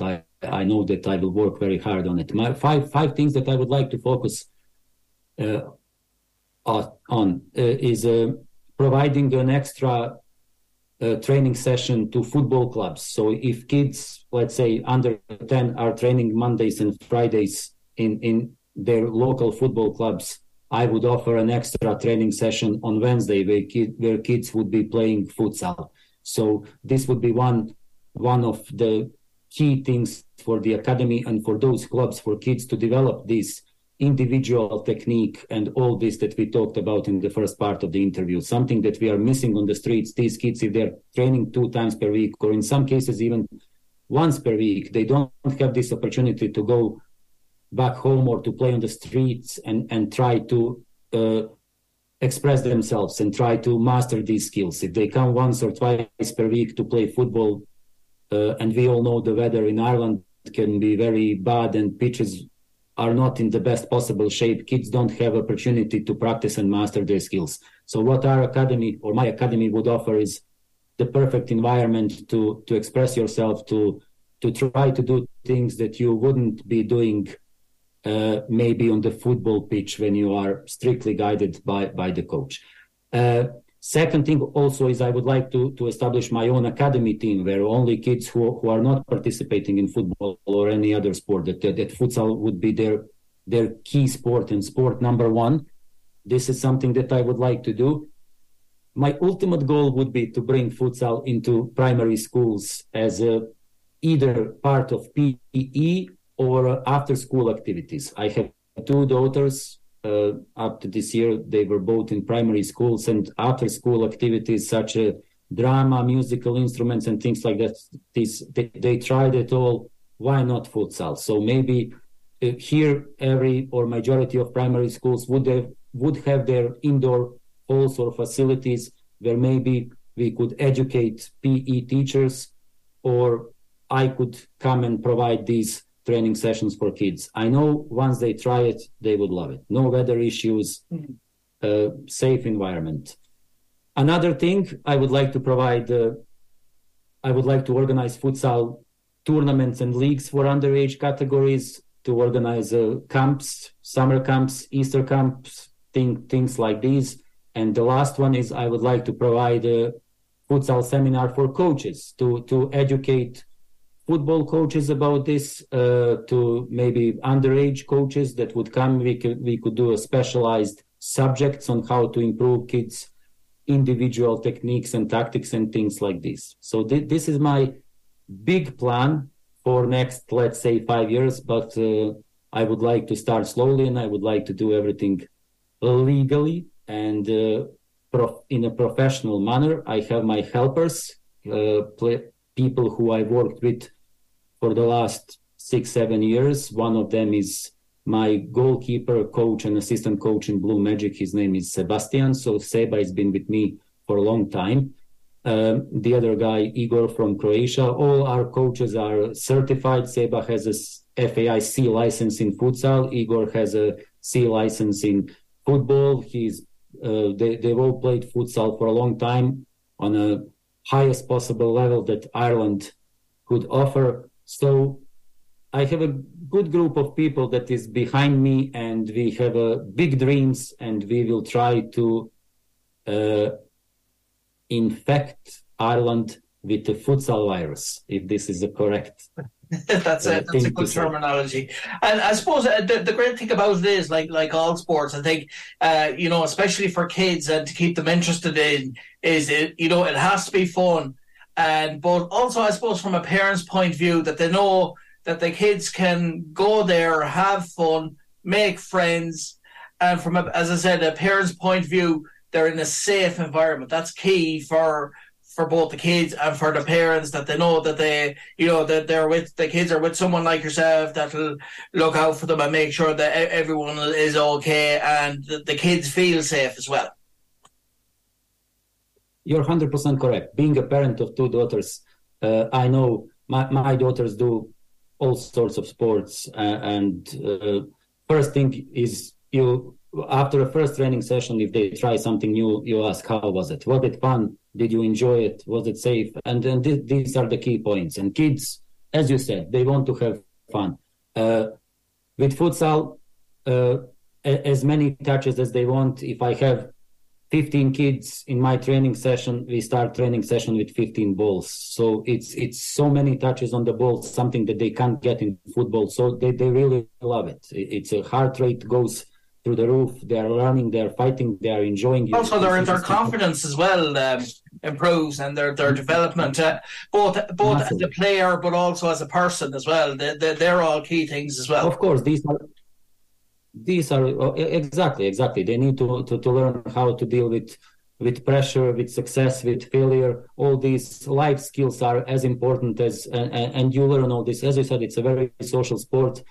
each member of the team is very important, because you are not there to sit on the bench. You are there to hop onto the pitch, play, give your best, absolute best, rest, come back. So you are a key player. You're a key player all the time, and you need to know all the roles. Futsal pays a big attention to roles on the pitch and to shape of the team. But in order to understand what striker needs to do, even if you are a defender, you have to end up in this position at many occasions during the game and during the training session, so that you see how it looks from over there. And that's why keepers are so good as well, because keeper play with their feet. They enter the field often when they can, so they know how players are feeling. They can anticipate what is the dangerous, when player is going to lose the ball, maybe his own teammate, so he needs to be ready to react. And then all this can be transferred to 11-a-side later. That's it, and it's great, and it's very interesting, and just a little thing as well. Just a proposal there is, maybe we could do kind of regular interviews as well. And I know, like, you're going to the World Cup with the Ireland ladies deaf team as well, and Blue Magic, and of course the academy. So we could do maybe regular updates. And obviously I can send you the links for them, and you can share them as well. And as I say, spread the gospel of your the different projects that you have as well. So if that'd be great, if that's all right with yourself. That would be perfect. I would be very grateful for that. Our league here, AUL Futsal League, is starting next week. So Blue Magic is back in action after 5 weeks of not playing futsal since we came back from UEFA Champions League. So we can have a regular updates on that one. As I said, in 6 weeks, I'm traveling to Brazil. I'll be there for 2 weeks. Once I come back, we can chat about this. And I hope that by this time, my academy will kick off, and that I will be able to tell you great news that I have 10, 20, 30, 40 kids of different ages and abilities falling in love with futsal and playing futsal in my academy on a regular basis. That's great. Well, listen, pleasure to share this news with you and to give you regular updates. That's great, and thanks very much for taking the time out. And of course, I'd like to wish you and Blue Magic and the Ireland Futsal ladies team, deaf team, and of course the project that you have there, the Irish Futsal Academy. I'd like to wish you and all the players in all those three things all the best, and the very best of luck in the World Cup. And we'll talk to you again soon. Thank you very much, and thank you very much for this opportunity. We will talk again soon. No problem. Thanks very much. And that was Sina, a coach with Blue Magic, Blue Magic, and also the Ireland ladies futsal deaf team, and also the Ireland Futsal Academy. Hello everyone, how you doing? You're very welcome to this week's last word of Formula One, and to take us through all things Formula One, as always, we have the Wexford Formula One expert, Michael O'Grady. Hello, Michael. How are you? Are you well? I'm not too bad. As you can see, I'm in my car at the minute. It's very hard to get into Suzuka here tonight. It's backed up completely. So I said I'd just pull over and I do the show while I'm still in the car. Can't get to the hotel. You know yourself. I was just telling you off air, you'll just have to get a bigger Bugatti Veyron. Well, I don't know how you got to the hotel so quick. You must have got in early or something. I know people who know people. I'm a man not without influence, so that's I'm a man without influence, not. Right, hidden message there. So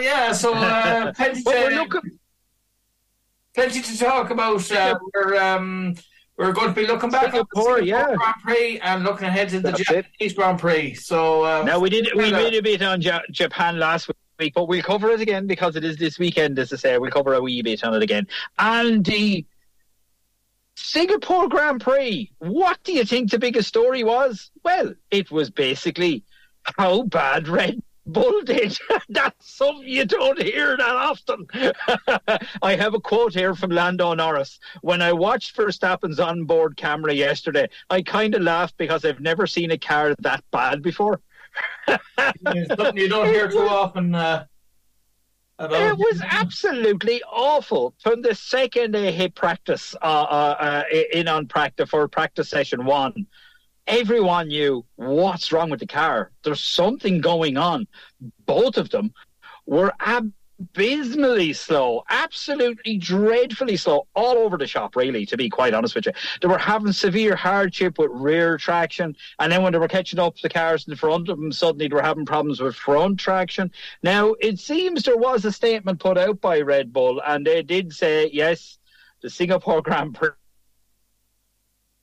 Prix does not suit their car. Now, pardon me for being a bit of a, conspiracy theorist, but there's not suiting your car, and oh my God, what just happened?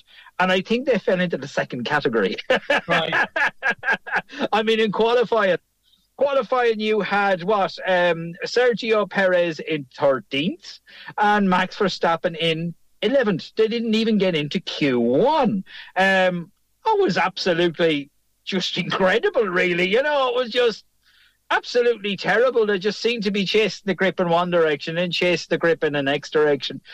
Car wouldn't. Now, when I say the car wouldn't go around corners in the car, they're still not slow. Don't get me wrong. I mean, when you say a Formula One car is slow, yeah, that's it's like a cheetah on steroids. It's right, still pretty quick, pretty quick.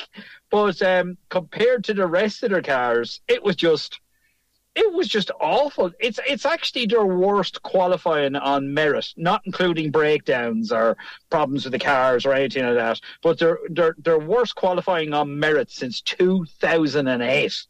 That is the statistic you don't hear. And to be honest with you, Red Bull, well, being so far behind, you don't really hear either. But everyone made hay while the sun shined. And Ferrari put themselves on first place. Ferrari are they on a bit of a roll? Last race they were a bit the same. They were very up there in front and they were quite competitive. They were never going to take the Red Bulls, but they made it quite difficult for them, coming in with a third and a fourth. Here, Carlos Sainz first and Charles Leclerc third after qualifying. Now, there is a bit of a strategy going on with Ferrari, but we'll come back to that in a minute. With George Russell in second, Lando Norris in fourth, and Lewis Hamilton in fifth. Now, hands up everybody who thought there was going to be a Red Bull in the top 5.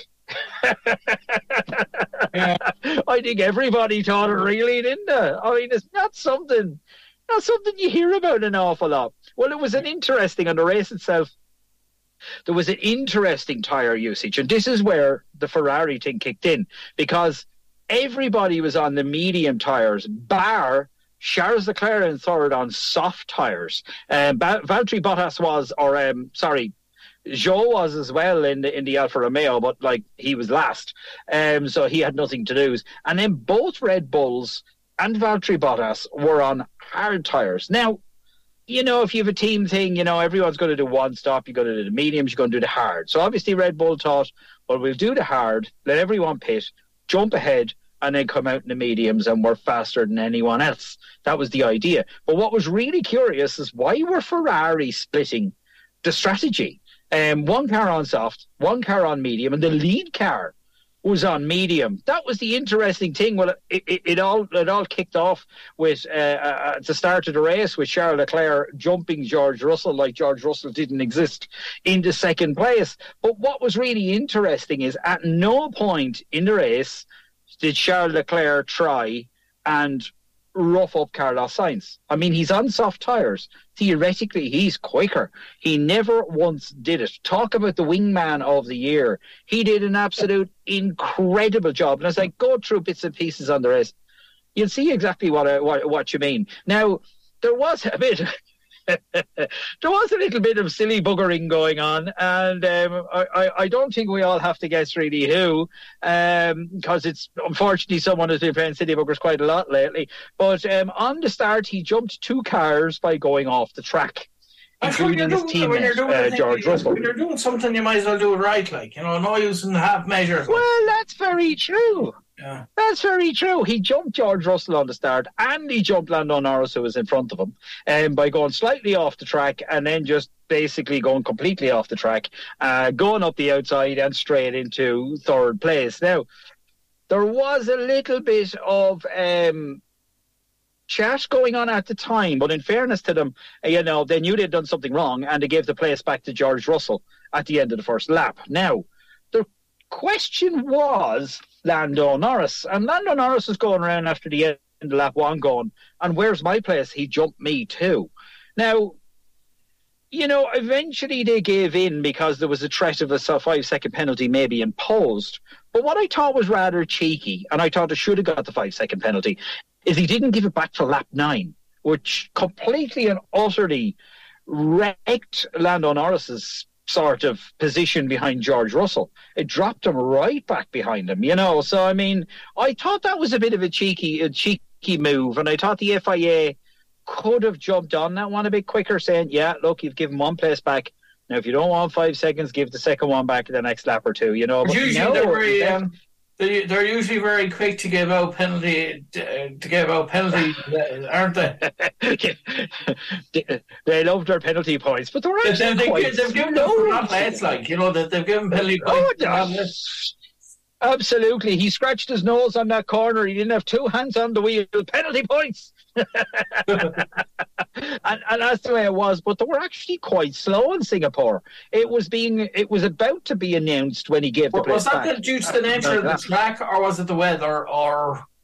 I have no idea. No, I think just the FIA were on maybe hadn't had their Weetabix in the morning, or Red Bull weren't giving out freebies. I'm telling you, weren't giving out freebies, but it's it was kind of a bit odd, I have to admit. The other thing really about Hamilton not giving the place back to Russell for a lap and then not giving it back to Norris is, of course, he was slowing down his teammate. He was slowing down the two of them. So much so he gave Ferrari, the two Ferraris, 1 and 2, a bit of clean air and got Leclerc ahead of Russell, giving him a bit of a comfortable situation. So not only did he make the mistake of jumping the two, but he also gave the Ferraris a bit of breathing space, which I'm sure Ferrari were going, yes, thank you very much. But I'm sure George Russell wasn't, as to say. Now we had... Mercedes wouldn't have been too happy with that either. No, they probably weren't, actually. But it was good when they swapped places, I have to admit. There was a bit of a... Tsunoda broke down before the first lap was out. And I think maybe they were hesitating for a minute, thinking, oh, he'll go in now. I'll pit real quick, come out in different tyres, and I'll come out in medium tyres or soft tyres, and then we'd move forwards from there. Even though he dropped back places, if he was on soft tyres, he'd be, gone by an absolute bullet. But with this thing with the overtaking, yes, Norris did have a point. He was completely correct. He did jump the corner to get past Norris. He wouldn't have got past him otherwise. And then he most certainly wouldn't have got past Russell. Look at turbo boost. Jumping over. Turbo boost wouldn't have been a bad idea to be. It wouldn't have been a bad idea. That's maybe in a Formula 1 car, but... Well, I did notice then. The next stage, I think, was more watching Ferrari, because Charles Leclerc was on top of Sainz. Now, they asked him just to back off a bit. He was not making any attempt to overtake him. I mean, he's on soft tyres. Sainz is on mediums. He could have overtaken him in any corner, because that's the big difference between the tyres. But he didn't. But he stayed right on top of him. Now, they did ask him to fall back a bit, which sounds a bit crazy considering, Russell wasn't that far behind. But what was happening was, I like to call it the Red Bull effect, because, he was absolutely grand until the DRS flapped open when he was less than a second behind Sainz. Then what was happening was the car was basically jumping forward slightly and putting heat into the front tyres. But then he was losing heat in the back tyres. And then when he got to the next corner, suddenly he didn't have the grip he had before, because the back tyres had lost a little bit of heat. And he started sliding around, and he'd have to pit a lot earlier than he, probably should have. But anyhow, Suzuka is just a mad mental track, really. It's kind of, Singapore it is a mental track, I have to admit. It is an absolutely mental track. It just throws up spanners the whole time, and that's a great thing. That is an absolute great thing. But these are highly skilled drivers. Well, that's very true. It's nothing to them, I suppose, to a certain extent. No, No, but what was really good with Sainz as well, I think, was when Leclerc had to pop back a wee bit. Sainz put in a lap that was a second faster than anybody else, and then back down to the speed he was doing already. So it was kind of right, give him a bit of space. I don't want to run him into Russell. I'll push forwards a bit. Now he'll be okay. So there was a real team game going on with Ferrari because, Leclerc squarely had his eyes on who was behind him, not in front of him. And considering he had the soft tyres, he could have been gone. But he actually didn't. It's nice to see this in Ferrari because the last race, of course, they were tearing at each other the whole time. And I reckon they came third and fourth. One of them could have came second if they weren't tearing at each other the whole time. So it was nice to actually, see something going on with that. Now, the spanner was really thrown in the works at lap 19 because Logan Sargent decided there was a very nice barrier with his name on it. So he decided he would go into the barrier. And here's your late call again. He knocked the nose off the car. He wanted to become acquainted with the barrier. He did. He liked the looks of it. Jesus, that's a nice barrier. I must have a look at that.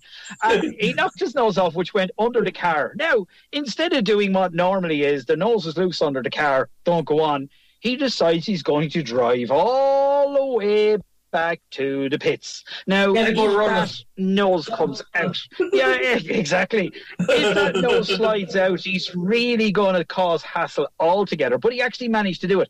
But the thing was, the FIA jumped on the fact that the nose was underneath, and they called out a virtual safety car.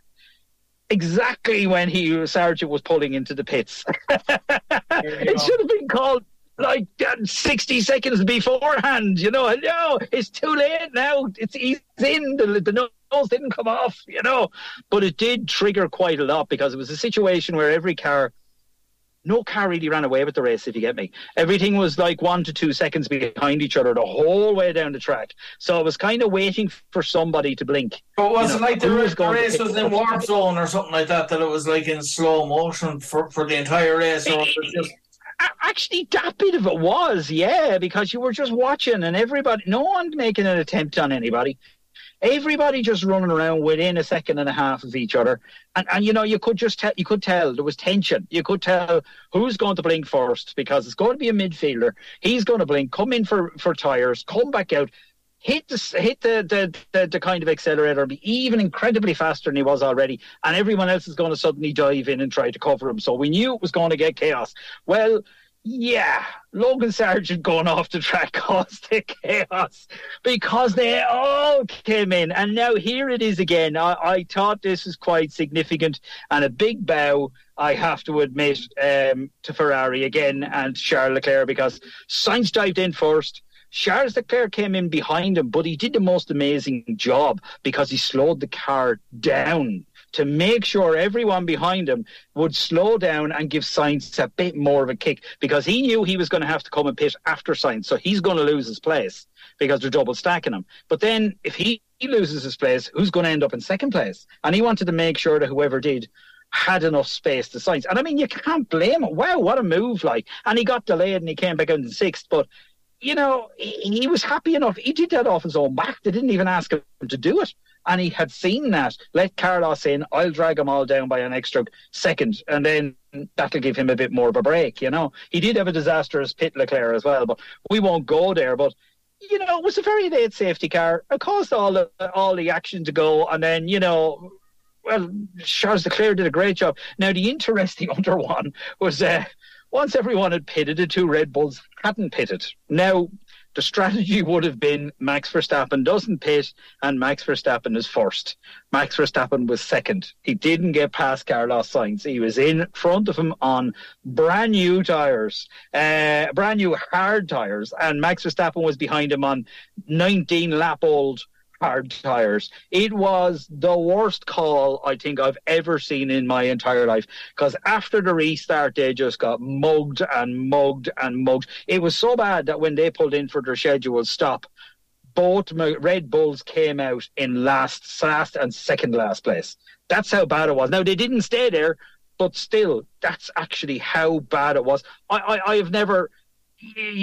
for such a bad qualifying and tactics being massively important to them because of what's going on with their car.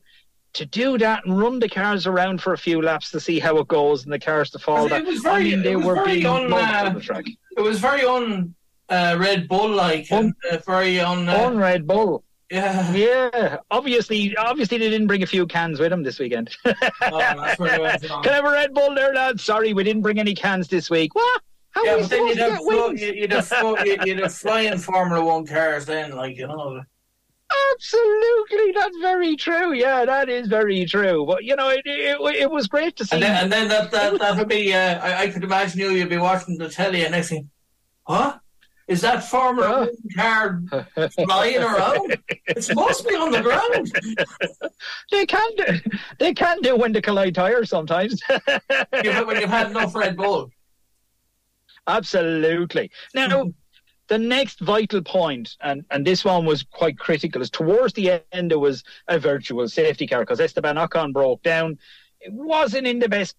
Hello and you're very welcome back to Friday Sport with myself, Aidan Raftery, and the show is as always kindly sponsored by Best Drive here in Roscommon Town. Well, unfortunately we've come to the end of the show. We hope you enjoyed all the interviews that we've had, and of course once again thanks very much to Brian for my ever brilliant wingman, and I hope you enjoy our predictions and everything. So how are you enjoying being co-presenter? Yeah, really enjoying it and get to do something I love, talk about sport. So I'm delighted to be part of the team now. That's great, and it's great to have you on board. And you know, we'll get a great discussion in every week. So listen, thanks very much everyone for tuning in. If you're going to any matches over the weekend, we hope you enjoyed them, and we'll do it all again next week. Until then, bye.